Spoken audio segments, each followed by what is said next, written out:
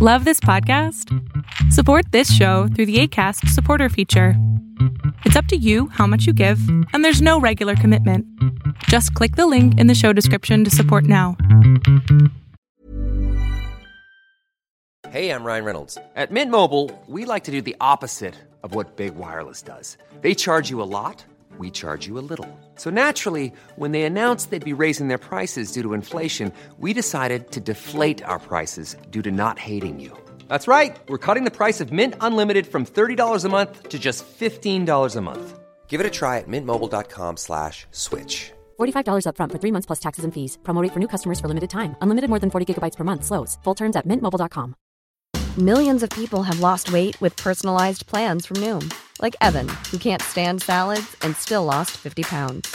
Salads generally for most people are the easy button, right? For me, that wasn't an option. I never really was a salad guy. That's just not who I am. But Noom worked for me. Get your personalized plan today at Noom.com. Real Noom user compensated to provide their story. In 4 weeks, the typical Noom user can expect to lose 1 to 2 pounds per week. Individual results may vary. I'm Sandra, and I'm just the professional your small business was looking for. But you didn't hire me because you didn't use LinkedIn Jobs. LinkedIn has professionals you can't find anywhere else, including those who aren't actively looking for a new job, but might be open to the perfect role, like me. In a given month, over 70% of LinkedIn users don't visit other leading job sites. So if you're not looking on LinkedIn, you'll miss out on great candidates like Sandra. Start hiring professionals like a professional. Post your free job on linkedin.com/people today.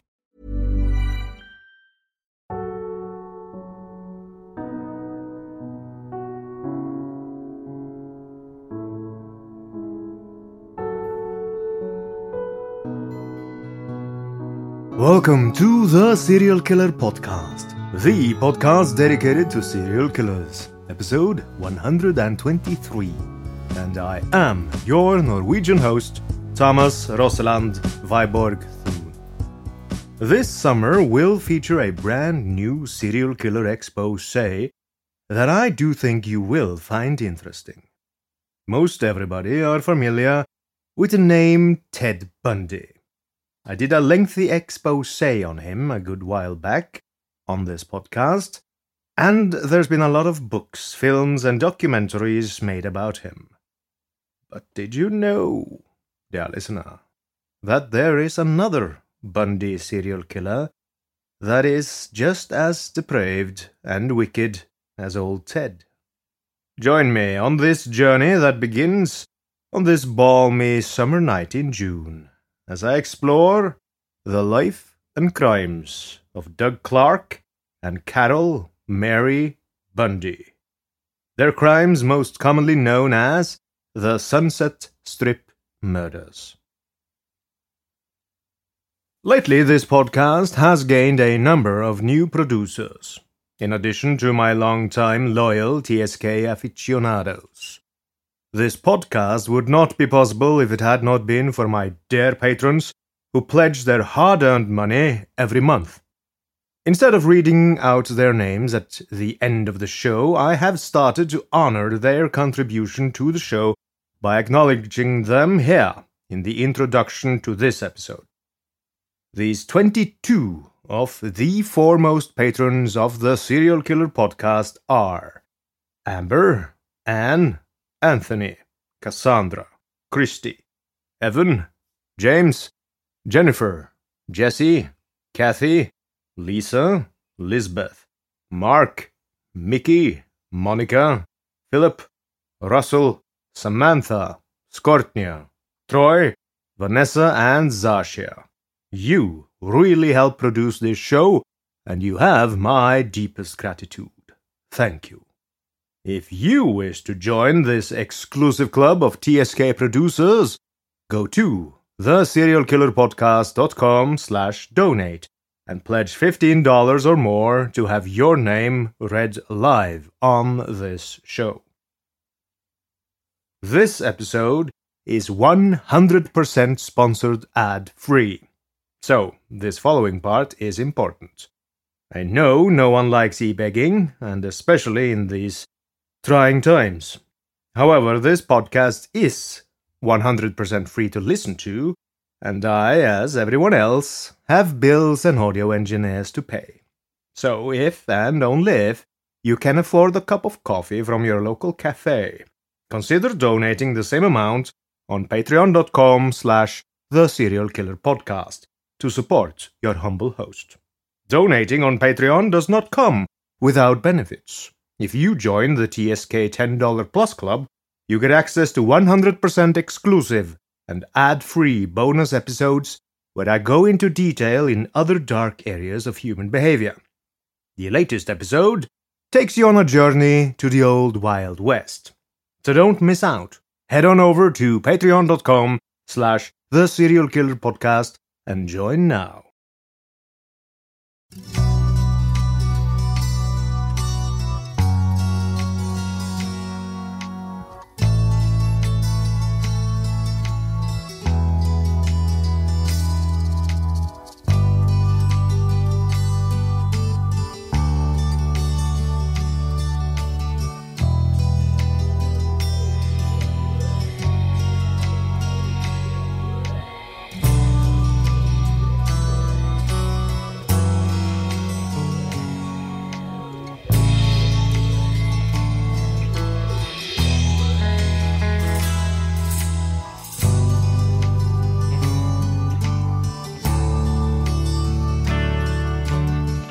There is something unique about California. Perhaps it's its proximity to all the hollow, fake, and superficial glitter and glam of Hollywood. Perhaps it's the constant burning sun. Or perhaps it's all the attractive California boys and girls that lure out so many of the world's most depraved and infamous serial killers. The original Night Stalker, aka the Golden State Killer, Richard Ramirez, the Hillside Stranglers, the Grim Sleeper, Randy Kraft, the Freeway Killer, Juan Corona, Charles Ng, and of course, the Zodiac. They all had sunny California as their hunting ground. So imagine, if you will, dear listener, donning some shorts and t-shirt as you watch the bright sun in the sky shine down on you. It's swelteringly hot. The asphalt beneath your sneakers radiate heat, so that the very air itself shimmers. It's around 1 p.m. The day is Thursday. The date, the 12th of June.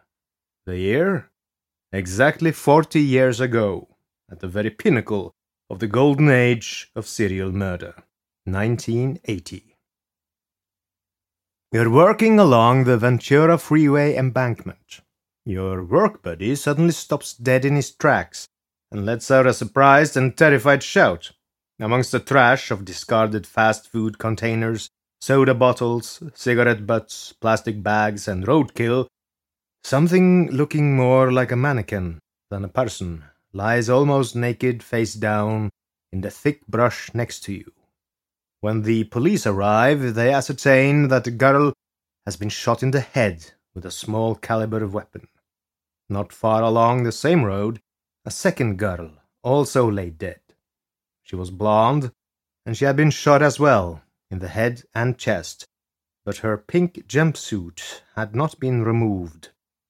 Nevertheless, it was slit up the leg as if whoever had killed her had been interested in some unknown but certainly depraved post-mortem activity. Apparently, the girls had been killed elsewhere and then dumped down the sloping embankment. Dumped very much in the same manner as someone might dump regular trash. The young girls had no ID on them, and their bodies were bloated from spending several hours that day in the sun. Even for Los Angeles, it had been an unusually hot summer. The police realized that unless someone reported them missing, it would not be easy to make an identification. The investigators did note that this discovery was near the spot where murder victim Laura Collins had been dumped in 1977, a killing that had not yet been solved. Also, Yolanda Washington, victim of the Hillside Stranglers, had been killed and dumped on the opposite side of the road, closer to the famous Forest Lawn Hollywood Hills Cemetery. Her killers, Kenneth Bianchi and Angelo Buono, had been caught the year before and were in prison awaiting trial. But such murders often inspire copycats.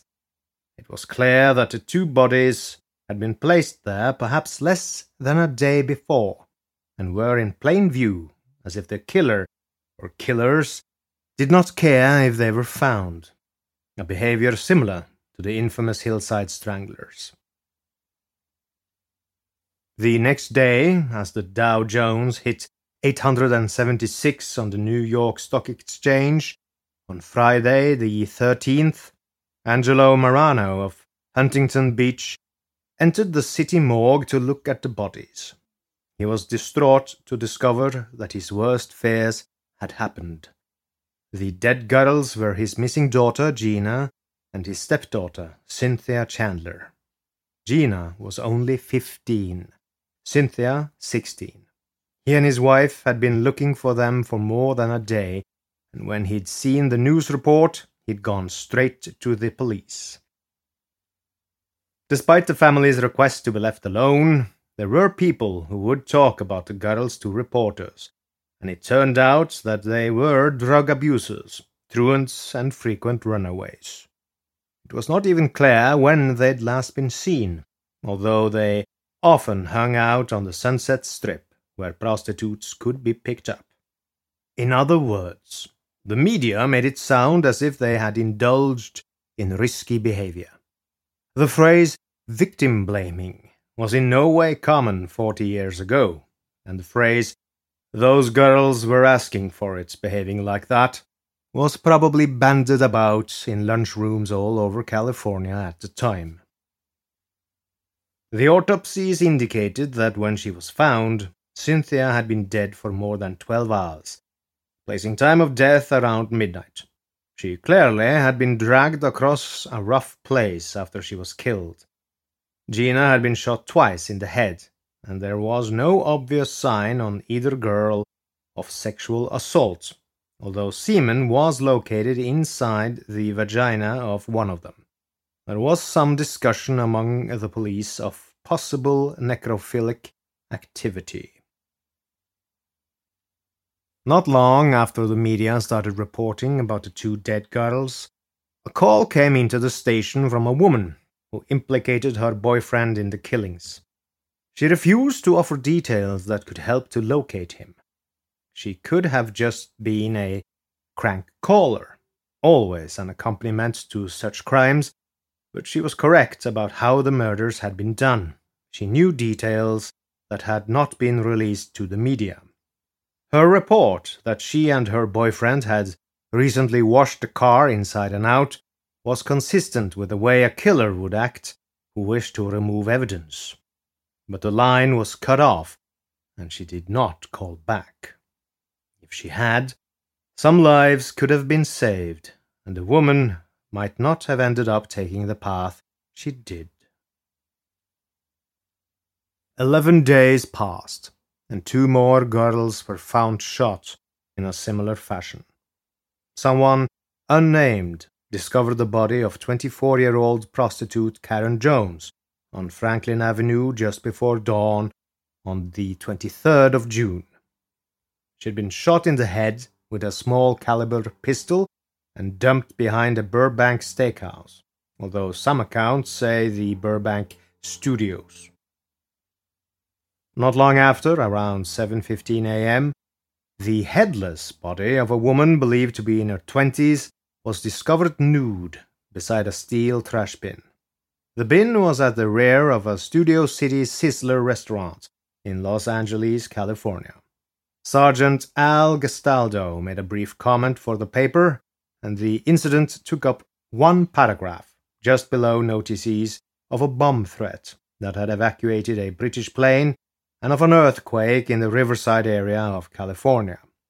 The victim was soon identified as 20-year-old Exie Wilson, also a prostitute and a friend of Karen Jones.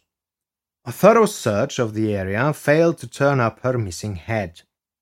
They had no leads as to who had murdered the girls. Then, on the morning of the 27th of June, Jonathan Caravello went down the alley near his apartment around 1 a.m. He tried to park his car, encountered resistance, and spotted an ornate wooden box that looked like some kind of treasure chest. It had an oversized lid. Hopeful that he had found something valuable, he went over to it. Part of the wood was shattered on the outside, as if someone had hit it or thrown it. Leaning over, he unlatched the metal clasp and lifted the lid. Inside was some coarse material, but it smelled odd. Rummaging past the material, he got the surprise of his life. Cradled in some discarded blue jeans and a t-shirt was a human head. He could see that this person was female and brunette, and that her mouth was slightly open. But he didn't pause for a closer look. It wasn't hard to see that this was no Hollywood prop. Caravello ran from the open box into his apartment to call the police. The head, which was considerably colder than the outside air, apparently had been frozen and then washed. It was soon connected via the cut marks with Exie Wilson. The head and body had been placed approximately 8 blocks apart. Inside the skull was a .25 caliber copper-jacketed bullet. Ballistics analysis determined that it was likely from an automatic known as a Raven. The bullet that had killed Exie was from the same gun that had killed the stepsisters. So was the bullet that had killed Karen Jones. They had a serial killer case on their hands, one who apparently did 2 murders at a time.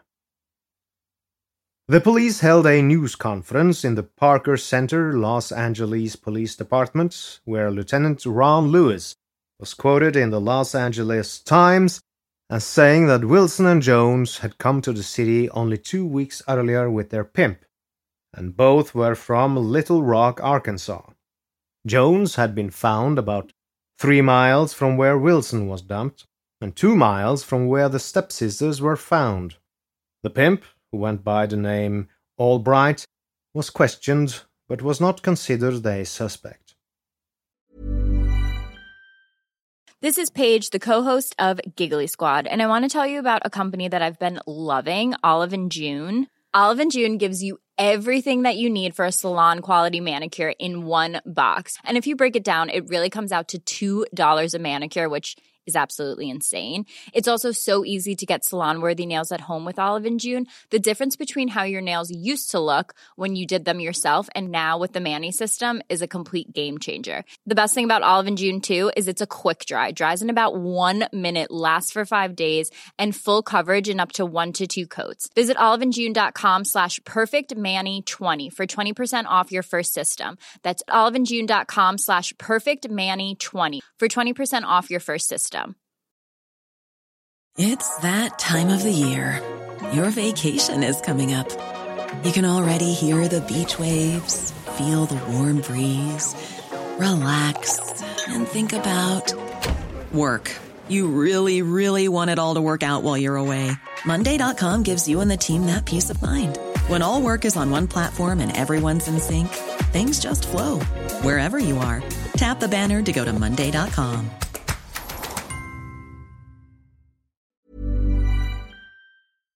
This episode is sponsored by BetterHelp. We all have our burdens to bear, dear listener, and as a man, I was and am often told to suck it up, keep calm, and carry on. Normally, good advice in many situations. But never talking about what bothers you is not healthy. Therapy is great to get things off your chest, to vent, and best of all, to figure out how to work through whatever's weighing you down. If you're thinking of starting therapy, give BetterHelp a try. It's entirely online, designed to be convenient, flexible, and suited to your schedule. Everyone needs someone to talk to, even psychopaths, even your humble host. Get it off your chest with BetterHelp.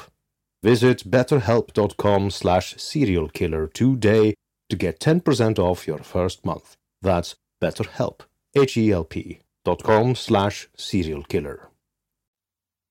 In fact, they had no suspects for these 4 murders and would not even make a public statement that they were linked. Jones said that he did not wish to compromise the investigation with speculations. He did say that it was likely that Wilson's head had been placed in the alley only a few hours before it had been found, which the press took to mean that her killer had kept the head with him, or her, for a few days. Jones insisted that the purpose of the conference was not to discuss evidence, but to solicit help from the public. In particular, he wanted to urge some anonymous callers who had contacted police early in the investigation to call again. The murder rate in the City of Angels that year reached an all-time high, as had the number of serial killers at large over the past several years, and people were calling the city the world's murder capital. The intense heat wave only exacerbated the violence. The Hillside Stranglers, killing cousins, had been arrested for a string of murders from 1977 to 78. Team killers Lawrence Bittaker and Ray Norris had tortured and murdered at least 5 young women in 1979. An unknown killer was targeting hapless men on Skid Row, and since 1972, someone had killed and dumped over 40 young men along the freeways south of the city. The primary suspect was William Bonin. There were several other killers who remained unidentified and at large, and now the police apparently had someone new to consider. The area homicide resources were stretched to the limit. No one was safe. Women, men, old, young, everyone was being targeted by killers, and the law-abiding citizens lived in fear, never knowing if they might be next. It wasn't long before snake hunters, roaming around a ravine in the San Fernando Valley on the 30th of June, north of the Golden State Freeway, found the mummified remains of a 5th victim. She was hidden under an old mattress and was quickly linked to the series, which had acquired a name in the news, the Sunset Strip Murders. Only her reddish-blonde hair was visible to those who found her. The medical examiner believed her to be between the ages of 17 and 25, adding that she was about 5'7". Her stomach appeared to have been slit open, and she'd been shot 3 times with a small caliber pistol. She had been dead at least 3 weeks, placing her first in line in the series of 5. In another press conference, homicide detectives displayed the box in which Exie Wilson's head had been found, offering reporters a chance to photograph it in the hope that someone might recognize its distinctive style. It was described in one article as a stained pine box, crudely made, 10 inches wide, 12 inches high, and 8 inches deep, with a brass clasp in front, brass ring decorations, and a metal border. Many people called in to the police to say that the boxes, like the one displayed, could be purchased at Kmart and Newbury stores throughout the area. Detectives checked on this but found no other boxes like the one in their possession. The clothing inside, jeans with the crotch cut out and a t-shirt that said "Daddy's Girl," had drawn no additional leads. Then the first victim was identified. She turned out to be 17-year-old Marnette Comer, a.k.a. Annette Ann Davis, from Sacramento, who had a history of running away from home, was a suspected prostitute, and apparently had met the wrong person.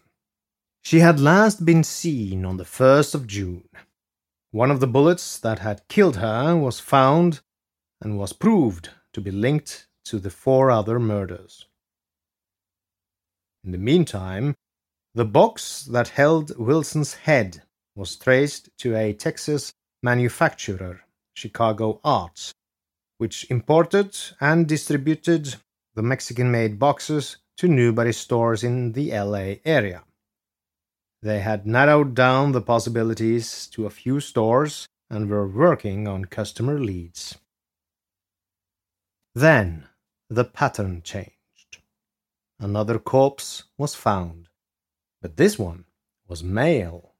The police would not have thought to link it to the series of female murders if not for a fortuitous incident. The male victim was found on the 9th of August, 5 days after he had been killed. He'd been left in a van that turned out to belong to him, but he was in bad shape from being locked inside during the heat wave. He was blistered, blackened, and decomposing, and his head had been severed from his body and was missing.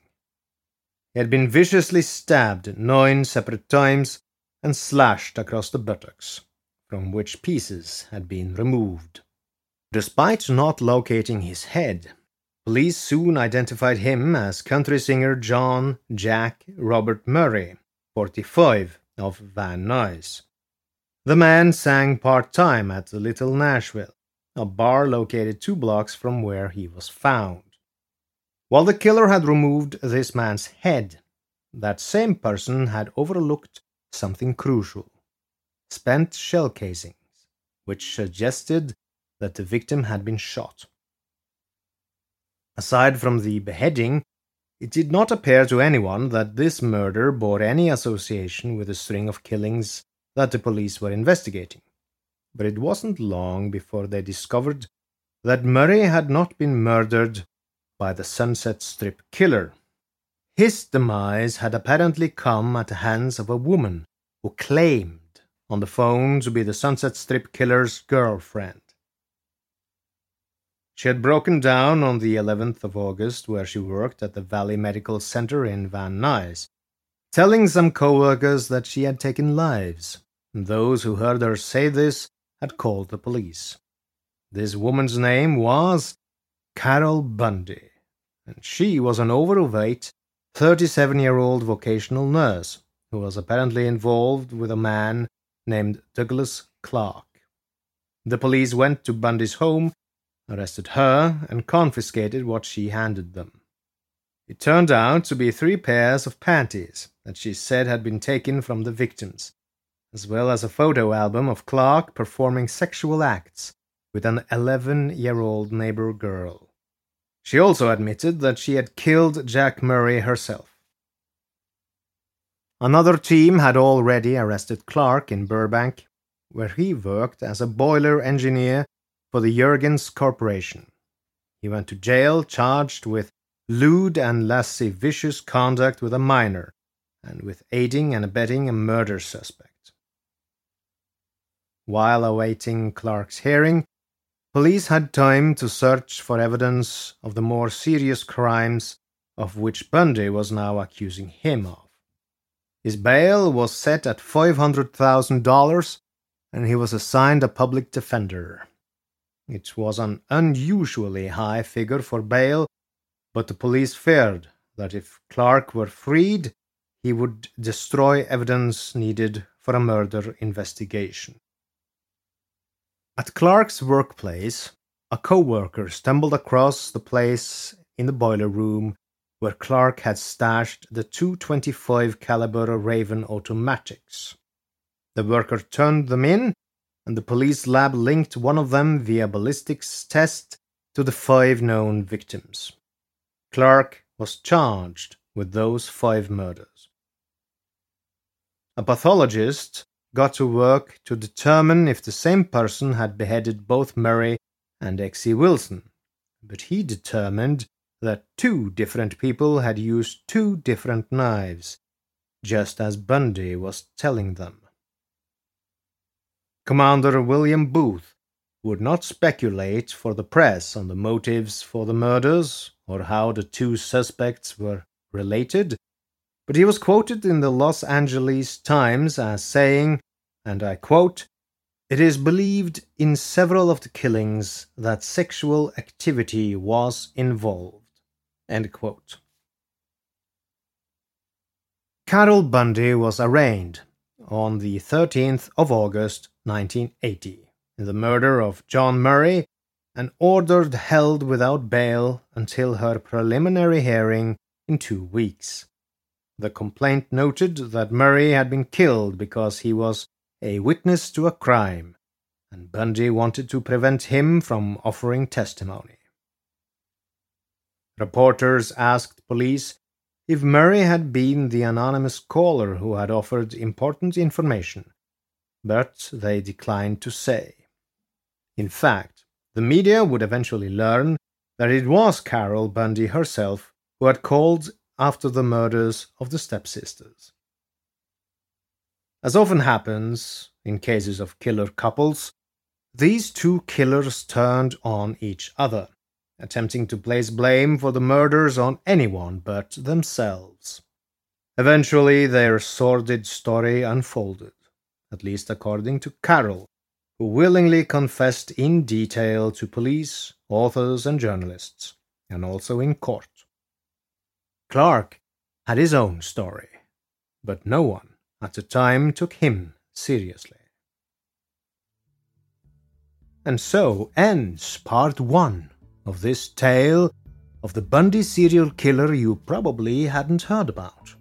I hope you enjoyed listening to me telling it to you.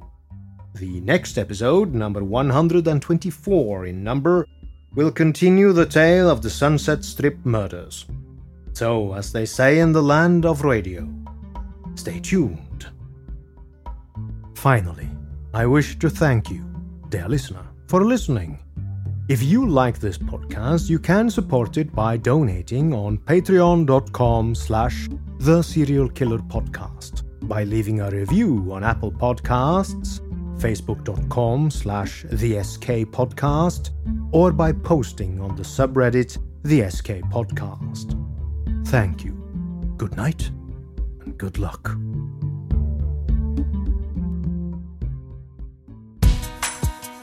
Welcome to the Related Podcast. My name is Carly Bible. And my name is Amanda Bible, and we are two sisters that are obsessed with inner and outer beauty and everything in between.